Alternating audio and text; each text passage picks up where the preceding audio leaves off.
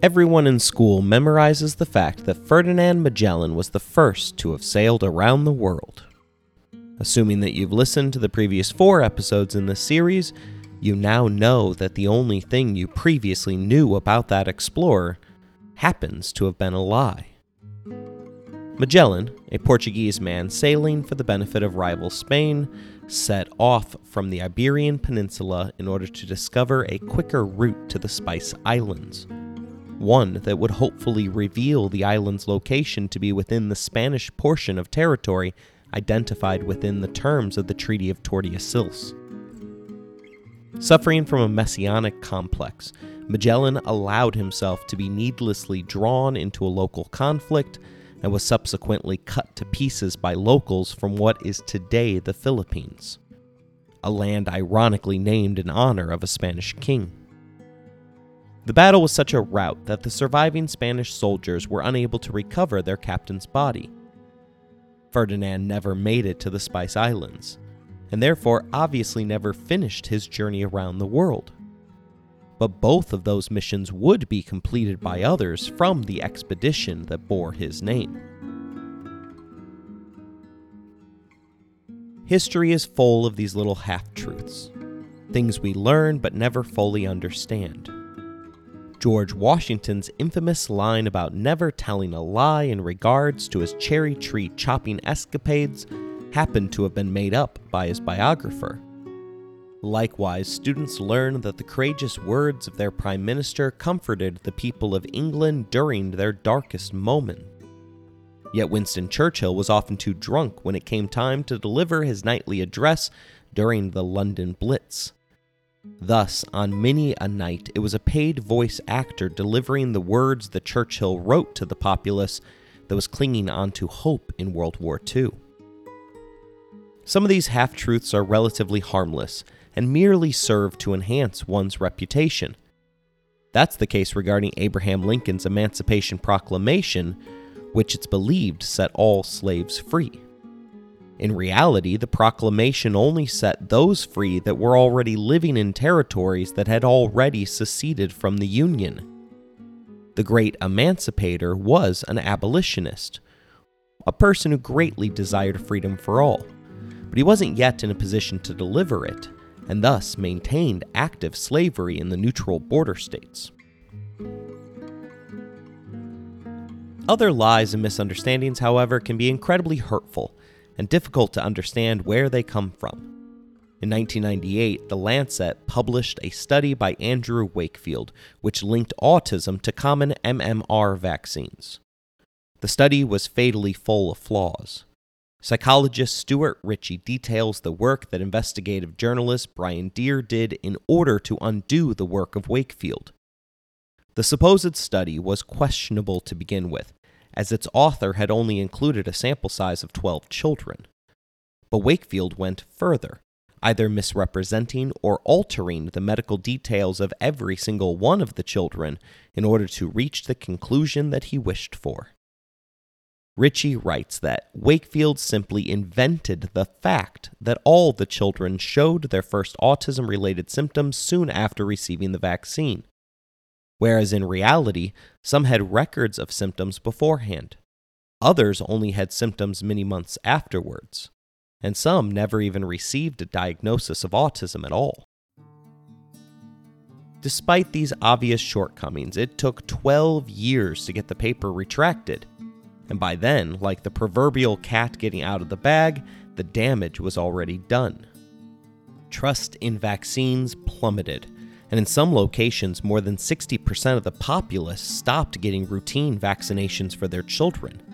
As a result, long-controlled illnesses such as measles have surged back, resulting in the rise of preventable deaths across the globe. And it isn't just the anti-vaxxers that suffer, as protection depends upon herd immunity, something which is only obtained when enough of the population has been vaccinated. So why did Wakefield lie? There are 2 reasons. First, he was being paid by a lawyer who had plans to sue the makers of the vaccines on behalf of the parents of children with autism.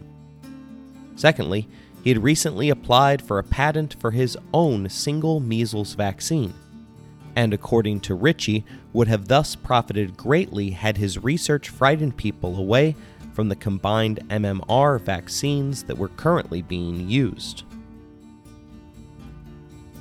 Today, you can't explain how vaccines work without triggering an allergic "I told you so" from an anti-vaxxer. Vaccines simply teach our bodies how to respond to actual illness, typically by injecting a harmless, weakened version of the disease in order to produce a response. The COVID pandemic showed us that individuals living in our communities were more than willing to ingest an obscure horse dewormer than to trust scientists who sought to arm us with the facts, as well as the preventative cure. Wakefield's outright lies have cost real lives, while the historical half-truths that we learn tend to be far less harmful.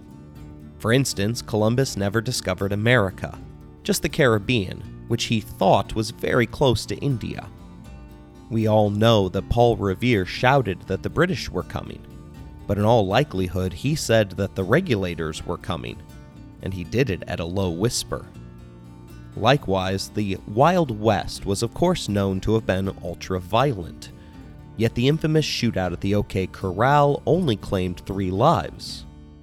That low number still represented a tragedy, as Western towns in that era experienced on average 1.5 gun-related deaths per year, making the OK Corral the equivalent of 2 years' worth of violence over the course of one day. In 2021, Memphis, Tennessee came in first for gun-related deaths in the U.S., with 312 deaths attributed to criminal homicides. The metropolis of Boston only had 25, still far higher than the lawless Wild West. This information is readily collected and published about America's cities. However, the numbers don't factor in suicides which involve guns. NBC News reveals that 2 decades worth of data from the Centers of Disease Control and Prevention reveal that from 2011 to 2020, the most rural counties in the U.S. had a 37% higher rate of gun deaths per capita than the most urban counties. This is attributed to a rise in gun suicides, which outnumbered gun homicides in 2021 by more than 5,300, and are more likely to occur in rural communities. Unfortunately, these facts don't get in the way of most people's feelings, as 77% of Americans who live in rural areas say that they would feel unsafe living in a large city.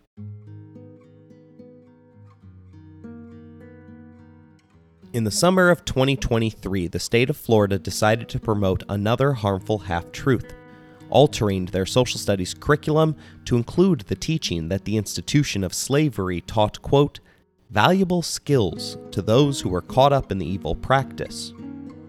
Governor Ron DeSantis defended the new law by using the example of a slave learning the trade of blacksmithing in order to live a productive life after he was free. That statement, of course, is an outrageous half-truth.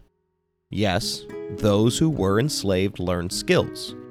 They weren't necessarily skills that they wanted to learn, but through work you always learn something. Unfortunately, the only people that gained value from these skills were the owners and consumers of the products that were manufactured by slave labor. That's because on average, slaves only lived for 7 years. They weren't growing old and earning their freedom, as the American slave trade was an unappealable death sentence to those who were caught up in it. Even after freedom had been obtained through violent civil war, freedmen were unable to break away from the South due to a complete lack of accumulated skills. Governments, financial institutions, and Southern society as a whole conspired against them through a series of laws nicknamed Jim Crow, in order to ensure that the formerly enslaved remained their servants.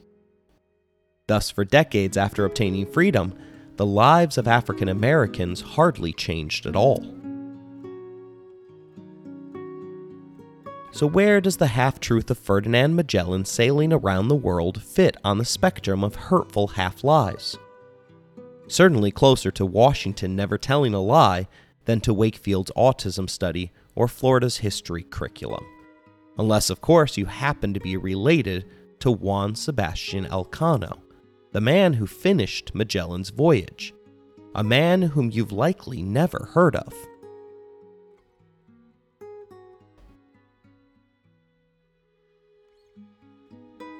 You're listening to Empires, Anarchy, and Other Notable Moments, a podcast designed for deep dives that assist in the teaching of history. This series focuses upon the adventure of the explorer Ferdinand Magellan. Episode number 5, the one about Sebastian Elcano.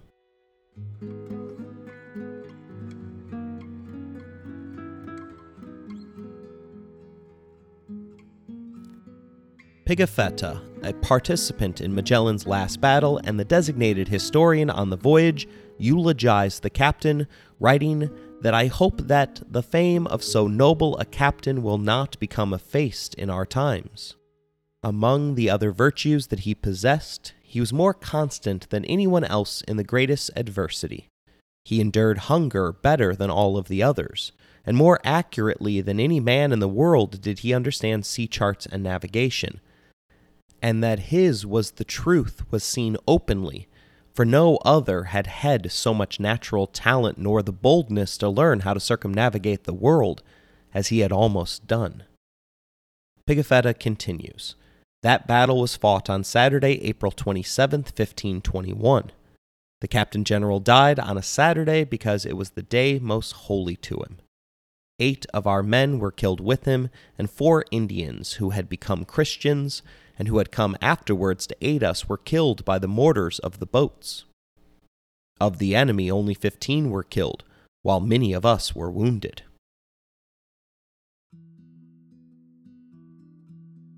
The rest of the crew didn't necessarily feel the same way about their deceased leader. Before the battle had begun, they had unanimously objected to being inserted into a local conflict that had little to nothing to do with their mission to discover a route to the Spice Islands. Historian Lawrence Bergreen reveals that Magellan's death may also have been the result of one final mutiny by his own disenchanted soldiers. Although Pigafetta and other eyewitnesses provide a detailed account of the Captain General's actions during the fight in Mactan Harbor, the whereabouts and actions of his backup is open to question and to suspicion. During his amphibious landing, Magellan and his assault team expected the gunners aboard his ships to cover them with fire that would disperse the island warriors arrayed against them. Pigafetta, a gentleman, not a soldier nor a seaman, believed the tide made it impossible for their ships to anchor close enough to the raging battle for their artillery to be effective. But even after several hours of sustained fighting, the crew failed to dispatch reinforcements in their longboats. The historian emphasizes his point that the Sabaeans eventually intervened, but not Magellan's own men, a circumstance that makes no sense unless the crew members refused to come to the Captain General's aid or their officers ordered them to stay put. The allegation here was that their failure to act was a mutiny that was easy to disguise. If Magellan won, they could say that there had been no need to help. If he lost, then they could move on without him.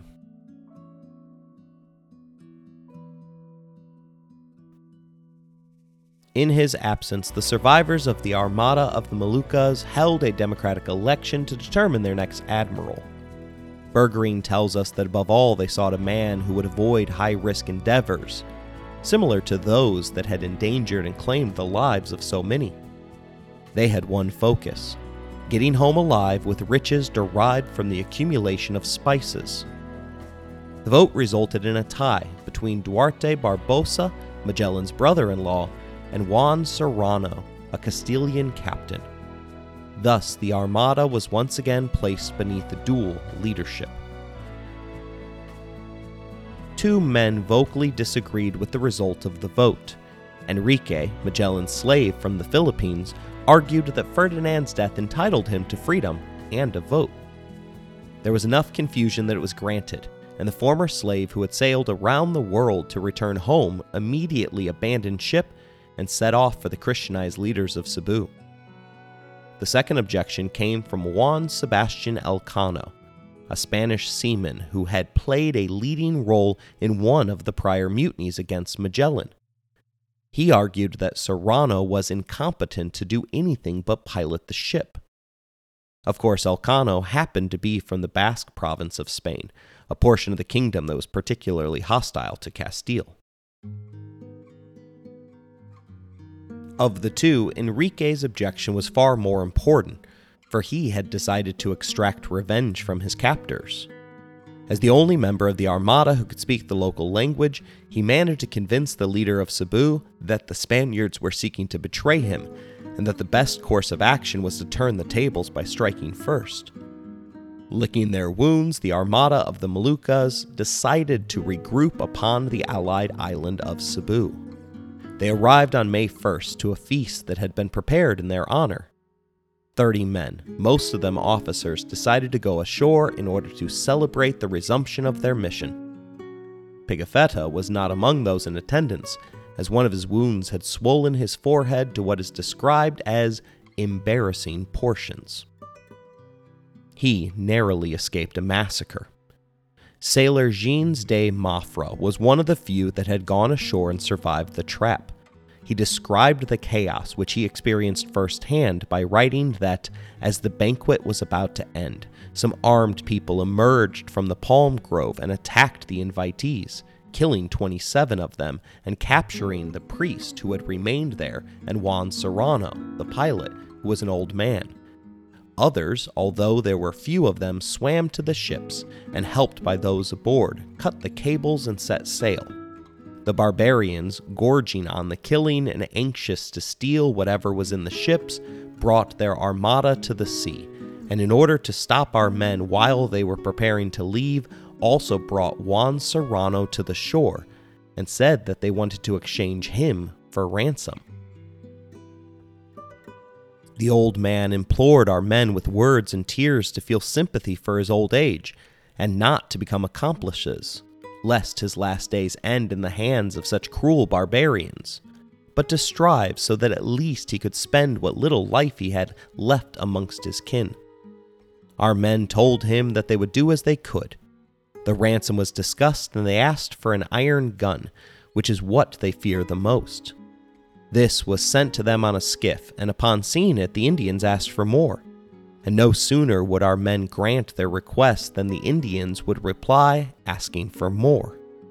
And this continued until, realizing their intention, those aboard the ships did not want to remain there any longer, and said to Juan Serrano that he himself could very well see what was going on, and how the Indians' words were all but a pretense.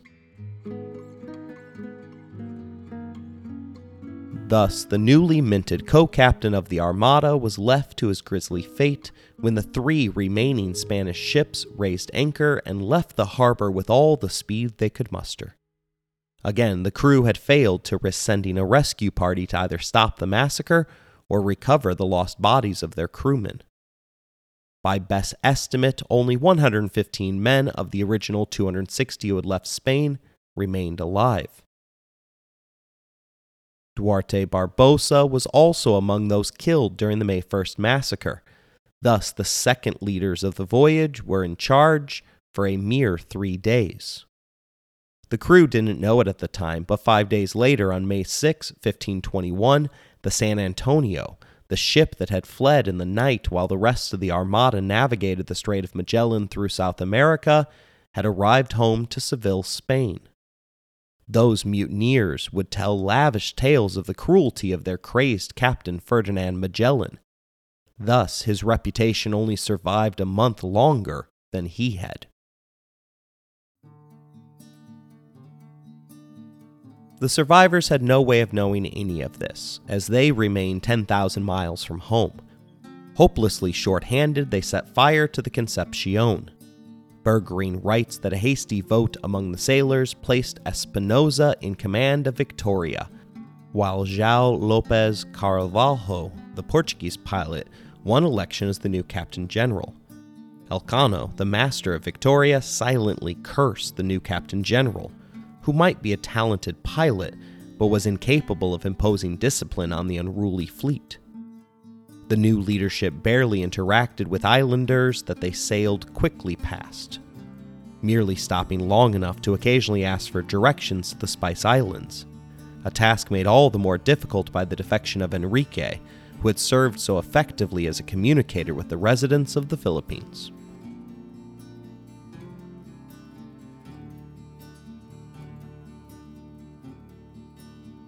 What follows is an Odysseus-like tale of aimless wandering. They found an island of dark-skinned pygmies, and another that was said to be full of waterfalls and gold, and still another that was home to naked predatory hunters referred to as Moors who had been banished from Borneo for prior unspeakable acts of violence. The Europeans finally found food and supplies in the South China Sea, hopelessly off course from their objective of the Spice Islands. They repaid the generosity of their hosts by kidnapping 3 local pilots, all Arabs, whom they threatened to torture if they didn't take them to the Spice Islands. The experienced pilots quickly took over the navigation, leading them directly towards Brunei, an Arab stronghold in the exact opposite direction of where they hoped to go. The subterfuge managed to work in their favor, however, as their vessels were mistaken for Portuguese ships, which regularly traveled to the Spice Islands and beyond via their established route around the southern tip of Africa. The fleet rested for 6 peaceful days, discovering an elaborate city entirely built on salt water and containing 25,000 fires. Gunpowder weapons and cannons adorned the walls as Bergreen reveals that the Armada had finally reached a civilization at least as advanced as their own. This introduced a new fear for the distraught crew. If the Portuguese were to find them, they would surely be sunk on sight. Likewise, if they came upon an Arab or Chinese vessel, if either civilization sought to maintain the mysterious location of the Spice Islands for their own benefit.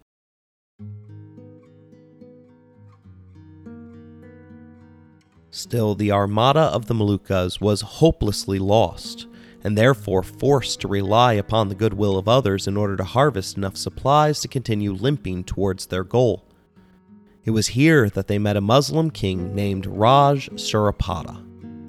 The crew rode elephants, dined on 32 different kinds of meat, and saw locals wearing eyeglasses, despite the fact that Venice believed it was the only kingdom to possess the knowledge for how to grind glass. After one particular feast, it was noticed that a number of guests had gone missing, including Elcano and Espinosa, the leaders of the Victoria. The next day, 100 small canoes sailed out to the remaining ships of the Armada and engaged them in direct conflict. After firing up their advanced guns and incapacitating the lead vessel, Carvalho boarded it and bribed the attack leader into a truce.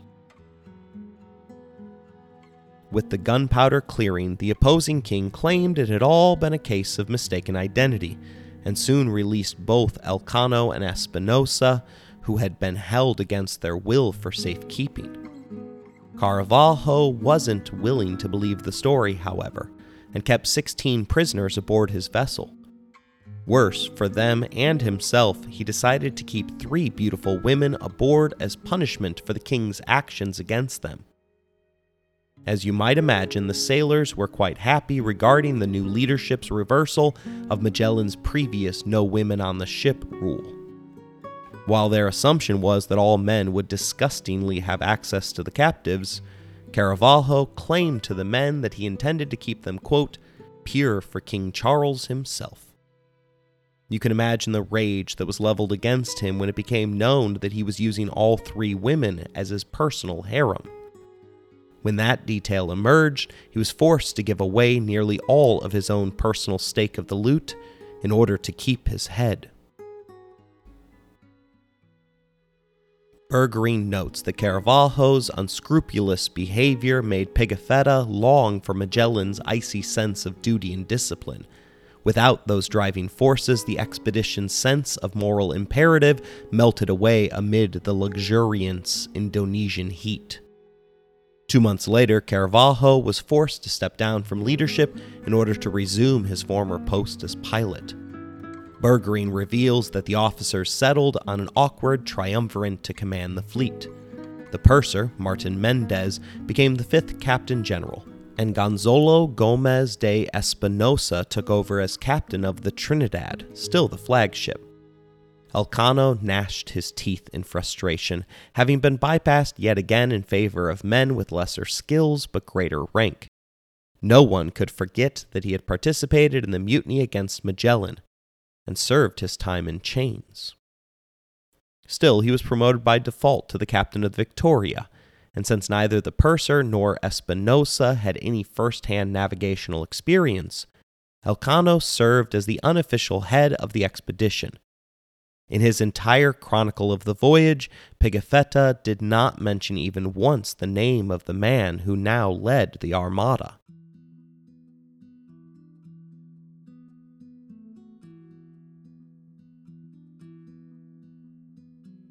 They had allowed God to lead them, tried wandering aimlessly, before then abducting innocent civilians in order to take them where they wished to go.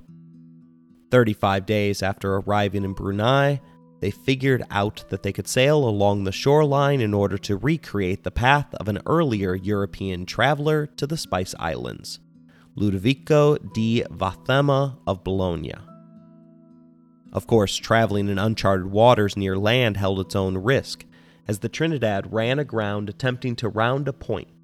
While the shoal should have sliced the hole open, a high tide managed to free it. Somehow, their luck was still with them, as shortly after the incident a sailor had accidentally lit the fuse to a barrel full of gunpowder, barely managing to snuff it out before the barrel exploded.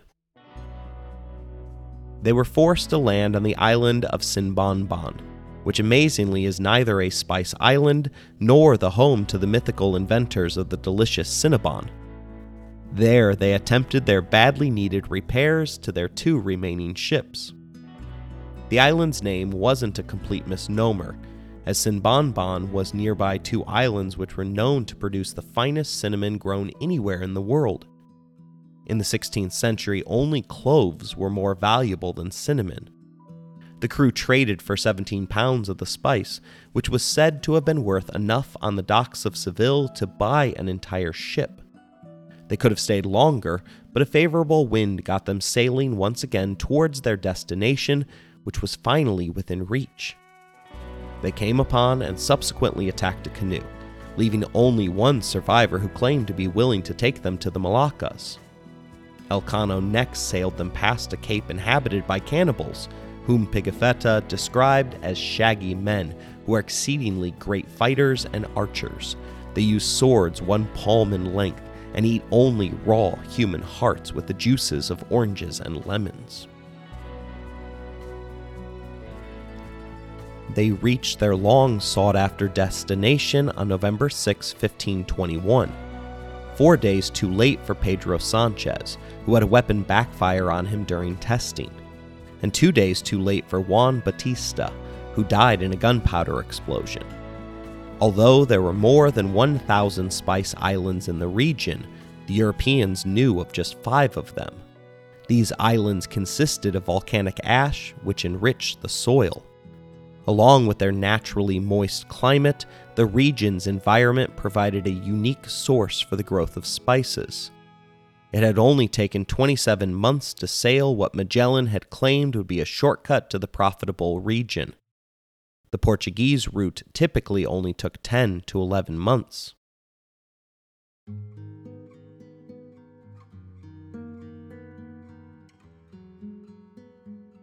They met a leader named Almanzor, who happened to need the Spaniards about as much as they needed him. He claimed to be familiar with King Charles through his prior dealings with the Portuguese.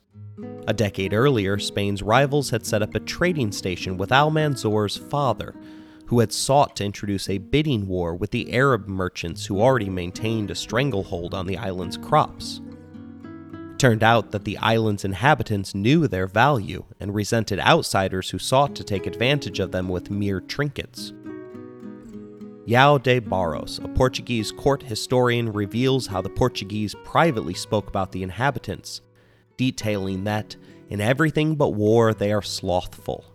and if there be any industry among them in agriculture or trade, it is confined to the women. Altogether they are a lascivious people, false and ungrateful, but experts in learning anything. Although poor in wealth, such is their pride and presumption that they will abate nothing from necessity, nor will they submit except to the sword that cuts them. Finally, these islands, according to the account given by our people, are a warren of every evil, and contain nothing good but their clove tree. Though a creation of God, the spice was actually an apple of discord, and responsible for more afflictions than gold.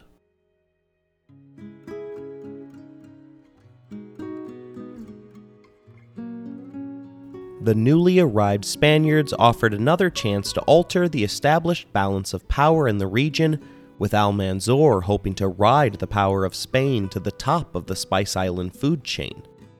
Additionally, he represented a potential claim of dominion over the islands, since to their dismay the officers of the Armada realized that this island was fully entrenched on the wrong side of the Treaty of Tordesillas.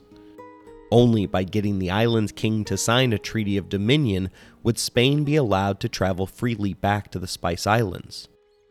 Almanzor immediately proved that he wasn't to be trusted, lying to them about the fate of Francisco Sarajo, a man who had written the letters which inspired Magellan's voyage to the Spice Islands. Supposedly, the Portuguese explorer had remained behind in order to set up relations with the locals, except the residents now claimed to have never heard of him. Turns out that he, like Magellan, had gotten caught up in a power struggle between two island nations. Sarajo claimed control of one of the force's navies, which he led to victory. Upon his success, he had forced Almanzor to marry off his daughter to his enemy, for which the king later had Sarajo poisoned to death. But the fleet of the Moluccos didn't know any of this, and felt that they had a good ally on their side as he began loading up their ship with spices just 4 days after they had dropped anchor. Pigafetta writes that we immediately began to trade in the following manner. For 10 brazas of red cloth of very good quality, they gave us a little over 400 pounds of cloves. 35 glass drinking cups brought in another 100 pounds. 50 pairs of scissors resulted in another 100 pounds, as did 40 pairs of hats. From there, the men of the Armada traded the gongs, the knives, and other items pirated from the Chinese junks they had raided en route for the cloves. In return for these trinkets, they received a haul that a sailor might expect to see once or twice in a lifetime. The final tally amounted to 50 tons of the fragrant gold.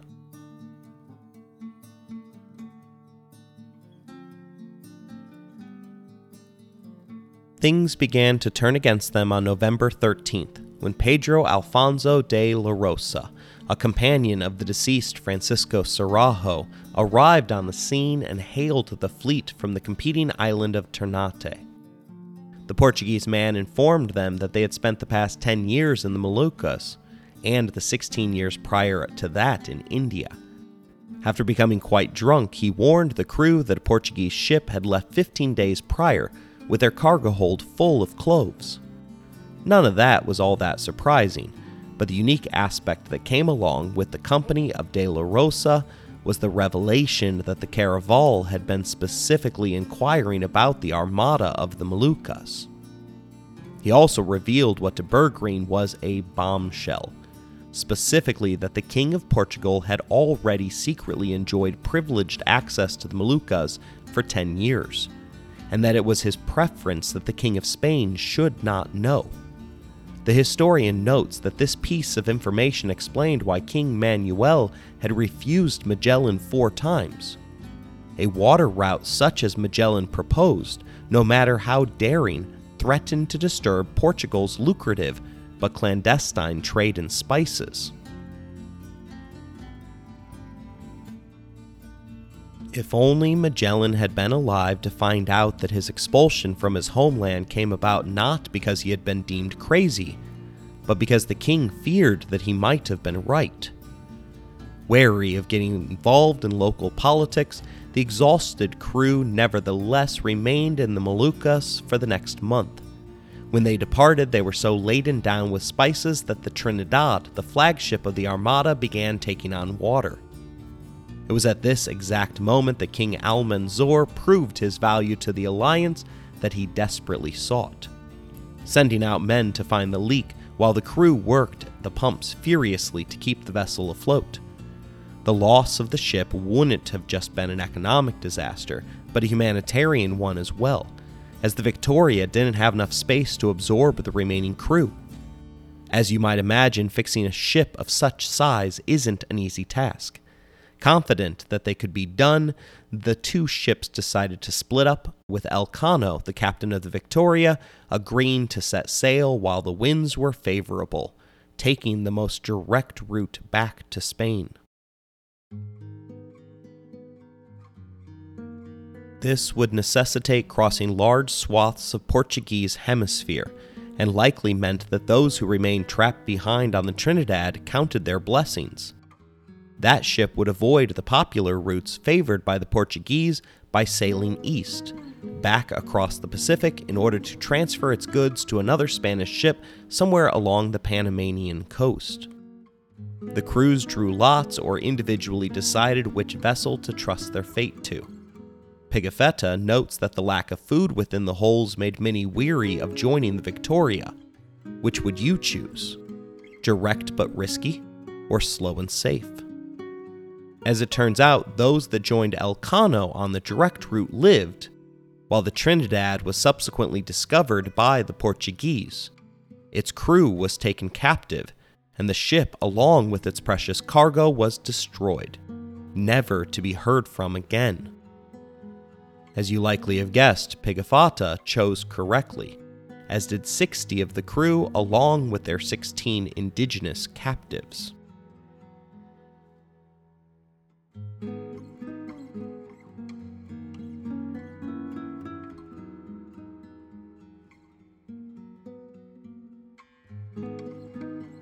Elcano, a captain in name, set sail for the Cape of Good Hope on December 21st, 1521, almost a full year since the Armada had been expected back in Spain. They could have deserted a dozen times, selling their haul to middlemen along the way, but they feared the unknown of the lands that they sailed amongst, particularly having known that some islands contained cannibals. 2 days after Christmas, they took on an Indonesian pilot who helped them to successfully avoid pirates within the Alor Strait. The fact that the ship was alone made it particularly vulnerable. In January, a squall almost ended the voyage, causing extensive damage that needed repairs. On the island of Timor, they took a chief and his son hostage in order to acquire 6 buffalo, as well as a dozen goats and pigs. With their bellies finally full, they headed to Java. It wasn't known to the Europeans yet, but the island was home to an excellent cup of coffee. The distinction between Java and the word coffee is merely from whom colonized the territory. The Dutch brought the beverage to Europe's shores from the Middle East, utilizing a spelling close to the Ottoman Turks, coffee with a K.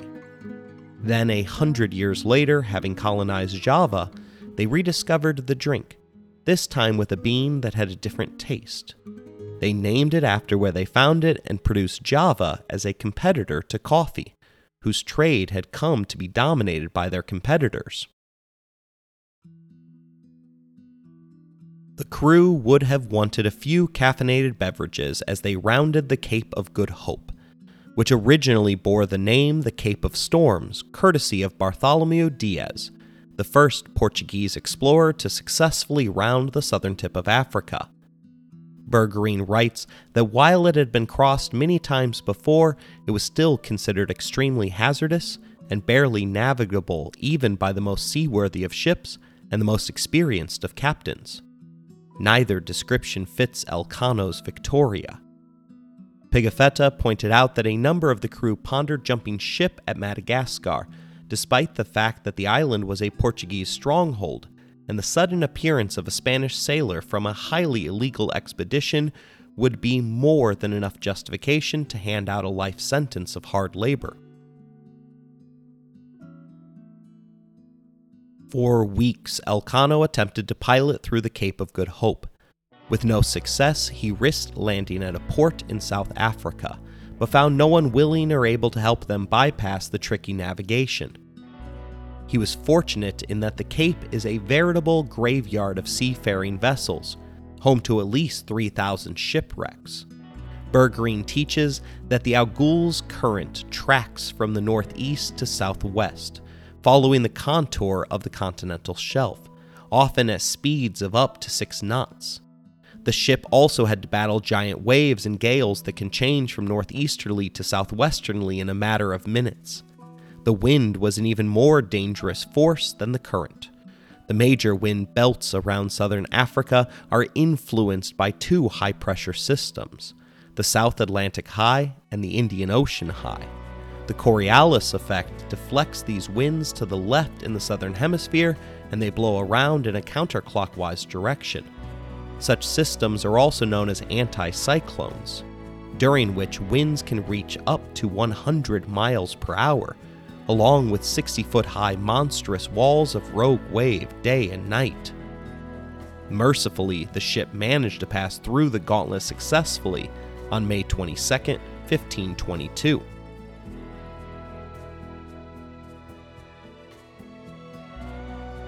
They crossed the equator on June 8th and sailed northwest for 2 months without having taken on any food since the buffalo. The crew was literally starving to death, and a fresh bout of scurvy had broken out amongst the long-suffering crew, 21 of which succumbed to the disease. On July 9th, they reached the Cape Verde Islands, the marker for the line of demarcation between Portugal and Spain's holdings according to the treaty. At this point, Elcano knew a few things. First, his men had no chance of defending themselves against any threat if one were to emerge. Secondly, his cargo hold was filled to the brim with unlimited riches that had been illegally obtained due to the fact that Portugal was fully cognizant of the fact that the Spice Islands were well within their legal land holdings. Thus, Elcano lied to get past the Portuguese blockade. He lied about what was in his hold, where he had gone, who the ship's original captain was, what had happened to him, as well as the route that he had taken.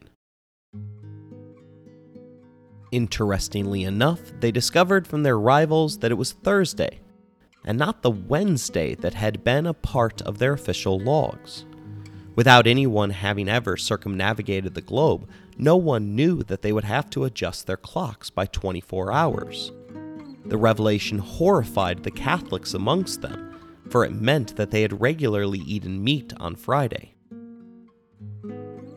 Not wanting to cause an international incident, the Portuguese allowed the ship to pass through unabated. After all, the ragged crew of 22 half-living men couldn't be a threat to the largest maritime empire at the time. Pigafetta goes silent for the remainder of the journey, suggesting that the end of the road was full of continuous suffering. There are even hints that Elcano may have faced a mutiny in the last days of his command.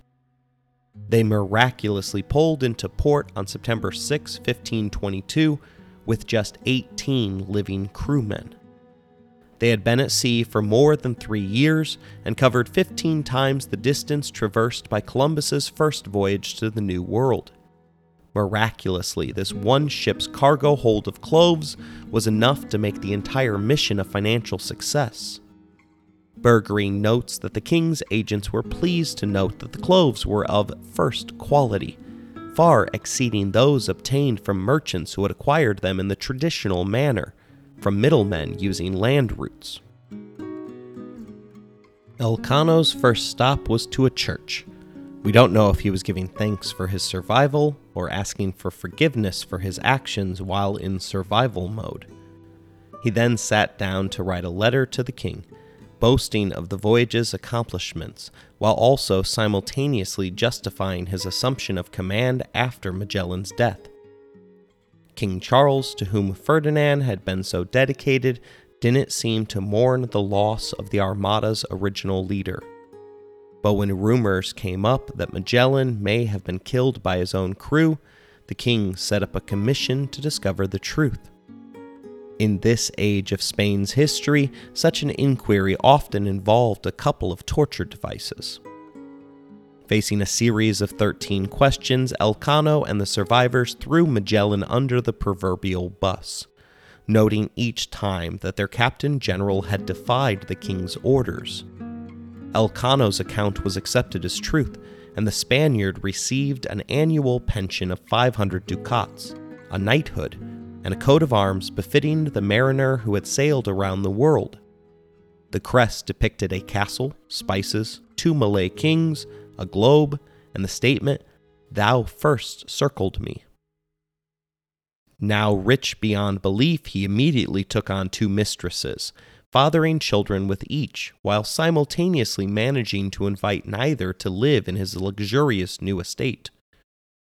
Victoria's survivors validated the story which had been told by the crew of the San Antonio, which was finally let out of prison for their prior abandonment of Magellan.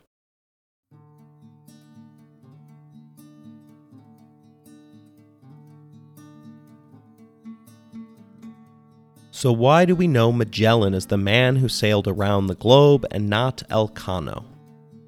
Antonio Pigafetta, who remained a staunch Magellan loyalist, had the final say.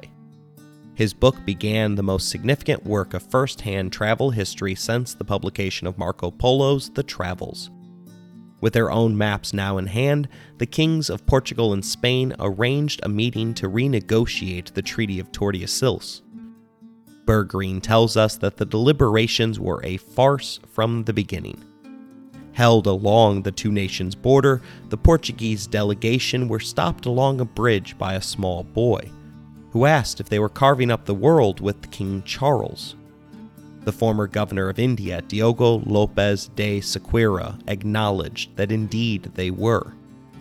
At that, the boy lifted his shirt, turned to reveal his bare bottom, and with his small finger traced the line between his buttocks. "Draw your line right through this place," he declared. Both kings ended up claiming the islands, each producing maps that showed their location residing within the portion of the territory. Only their supposed alliance with Almanzor allowed the Spaniards the ability to traverse through the Portuguese regional claims in Asia. King Charles sent countless follow-up expeditions across the Atlantic and Pacific Oceans in an attempt to break Portugal's stranglehold of the spice trade. Elcano was selected as a pilot on the second armada of the Moluccos, but committed a number of errors in the early going that the steady hand of Ferdinand Magellan had prevented. When his captain died of scurvy, Elcano found himself once again elevated to the leader of the expedition. But this time luck wasn't on his side, and 5 days after drawing up his final will and testament, he also succumbed to scurvy. Of the 450 men on the second voyage, only 8 returned. Another profitable voyage, considering that the ship's hull was once again full of cloves. The third voyage turned back at the Strait of Magellan, and the fourth, led by Hernan Cortés, was captured by the Portuguese. King Charles was too broke to authorize the 5th mission. Horrifically, he was forced to borrow money from Portugal. As a condition of the loan, Charles signed the Treaty of Saragossa, granting the Spice Islands once and for all to Portugal. Ultimately, Ferdinand Magellan had been proven somewhat right in his attempt to validate his theory about the world being significantly smaller than previously estimated. It turns out his voyage proved beyond a shadow of a doubt that it was in fact substantially larger than anyone had ever believed possible. Without any surviving benefactors, his role in the larger-than-life voyage simply became a tagline, both good for understanding a simple fact regarding who led the expedition that circumnavigated the globe, and a memorable name to rhyme things with for a Dr. Scholl's commercial.